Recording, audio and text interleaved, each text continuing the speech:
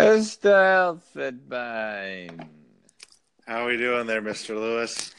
Doing well. They just picked the All-Star team, so we got to get to some of these picks. Did you just notice that Paul George was actually left off the All-Star team? That's pretty surprising. Oh, not only is it surprising, it's a little bit ironic that Victor Oladipo is now an All-Star and he's not. I love it. I love it. I was just talking yesterday about how they were making so much fun of that trade, and the Pacers clearly got the better of that. Well, I don't know if I would say clearly got the better of that. They've definitely gotten a lot out of Victor Oladipo, but I think, what was pretty intriguing this summer was you and I talked about how many All-Stars there were in the West now with Oklahoma City picking up some, Jimmy Butler going over to Minnesota, and there were potentially 16 guys who were All-Stars, and here you are. Here are some of the ones who get snubbed. In the East, I know I read that Andre Drummond was a snub. Quite frankly, I disagree. I don't think he's worthwhile. I happen to really excited that Joel Embiid brings back the sexiness of a big man. He does. Especially proud of Brad Beal. As you know, him and I knew each other when we were at Florida, and I don't think I've ever seen anyone with more talent on a court that I've been on, and he deserves being an All-Star, so it's pretty fantastic for him. I like that, you brought up the Wizards because they were definitely my preseason pick to, below expectations team. And just recently they got into the locker room thing where all the players disagree with each other. And that's what I've been talking about all season with these guys is they don't like each other. And your pick, the flop for the East, was the Bucks, and Jason Kidd just got fired. So I wanted to get to that and kind of get your feelings on where they're going to go from here. Can they still be a contender in the East? I don't think so. I think that Jason Kidd, while his offense might be, simple, he seemed to be liked by at least, Giannis, the Greek freak, is you should do whatever he asks. So this is kind of surprising to me. But the Bucks are always known to try outside the box, tactics, and maybe this one works, but I don't think so. I just don't think that they're all that competitive. At least I didn't think so. I still don't. Yeah, I think that Steph Curry and all them weren't happy when Mark Jackson got fired, and then they got Steve Kerr. But midseason's probably a little different, and I'm not sure he's going to come in and replace and put that talent together at least this year. So, the thing that I also wanted to talk about, the other locker room drama with the Cavs. Are they better off trading Kevin Love and getting some assets, or you can't do that because they're just stuck right now. They're absolutely stuck with just let's see how far we can take it, and everybody knows the whole thing is imploding next year.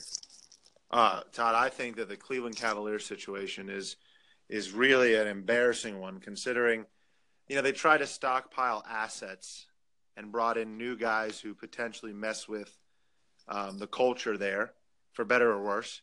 And I think Kevin Love, who is also an All-Star, is unfairly being used because for some reason I could believe that Kevin Love doesn't have many friends on the team. I don't know if I believe that, but when I watch Cleveland Cavaliers games, I don't really see guys that I think Kevin Love goes to a brewery with or has a bourbon, over some barbecue. I don't know. That's just my feeling. So if you shift Kevin Love away, my feeling is that the Cavs are gonna, even if they get the 8th seed, I still think that they're gonna come out of the East because the playoffs are entirely different than the regular season. You're telling me the Cavs can't come out in the first round and beat some team 4-1 and get 5 days of practice to prepare? That's the difference. The playoffs are a whole different ball game. Well, you're probably right, but I'm willing to say that I think that the Wizards and the Celtics play each other in the Eastern Conference Finals. And that's two picks that I don't know if the Raptors do it, and I don't think the Cavaliers actually do it. I think that they fall apart, and I think that you're about to see them completely unravel. Yeah, I think speaking of the Raptors, an entirely new season when it hits playoff time because Kyle Lowry is just awful, and DeMar DeRozan, that pair that's so good in the regular season, they just always disappear in the playoffs, and that's why you just can't take them seriously. Yeah, I do think that Kyle Lowry, I think that his age is overlooked. He's always hurt later in the season, and I feel like every year we watch a playoff with the Raptors looking like they could contend, and then the wheels just fall off because Kyle Lowry is an unbelievable floor general. But I almost wonder if they should start using the Spurs approach and start resting some of their older guys. Because I do think that they do have the makeup for a team that could definitely get to the Eastern Conference Finals. But, I just happen to think that the Celtics play well. I think that the Wizards play well. So we'll see. Yeah. How about your Denver Nuggets there, Todd? Jamal Murray came out last night and put up a career-high 37 points. He played very well, and they beat the Blazers. So I think still that if they get in that 7-6 range and Paul Millsap comes back, probably we don't really know what's going to happen yet still because he's been with that broken hand. But Paul Millsap comes back, they can make some noise, man. We'll see what happens. They're an exciting young team to watch. I think you and I really look forward to watching a lot of young teams see if they blossom. And I think you and I have been let down by a lot of the ones we expected to be better than they are. The 76ers have been the most fun for me to watch. When Joel Embiid is playing and they're in a rhythm and they've won like 3 or 4 games and he's playing actually, him and Simmons are really fun to watch, that 4 to 5 combination. So that's been my favorite. Sure. Now, I did think that the Jazz would be a lot better than they are. They're at the bottom, but I do think that for me, I love watching the Minnesota Timberwolves. There's something about the brand of basketball they play and watching those athletes. I mean, those young guys, Cat and Butler are a great combination. Wiggins will, I think, find his form. I mean, they're leading their division. There's no reason they can't, potentially challenge somebody, at least in maybe one matchup, if they don't play the Golden State Warriors. Hey, Todd, do you think the Houston Rockets could upset the Golden State Warriors? I have a couple of Houston Rockets friends out here that I've been talking to, and they really put it together for me. Their death lineup.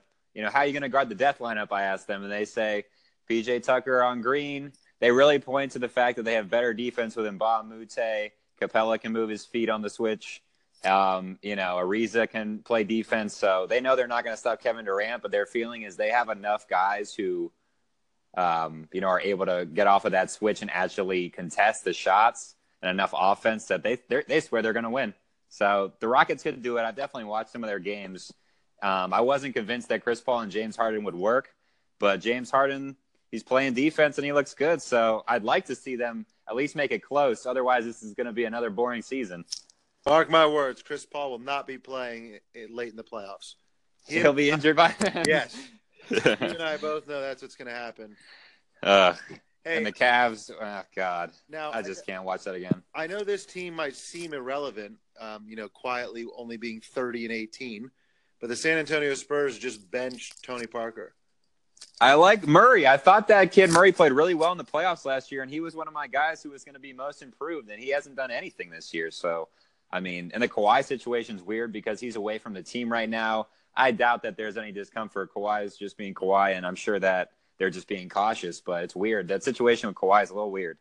Oh, yeah? Maybe they send him over to Cleveland for Kevin Love and a lot of assets. Maybe. Speaking of weird GMing or taking care of your players, what the hell is going on with the Markelle Fultz situation? How bizarre is that? Yeah, it seems unexplainable. I think that – and to think if they even come close to nailing it on that draft pick, how good they would be. But right? All you had to do was pick Jason Tatum and not give away next year's first-round pick, guys. God, they are pathetic. But I'll keep it under 10 minutes. The last thing I wanted to do is give Dame Dollar a shout-out. I think it's his first All-Star game, and he definitely deserves it.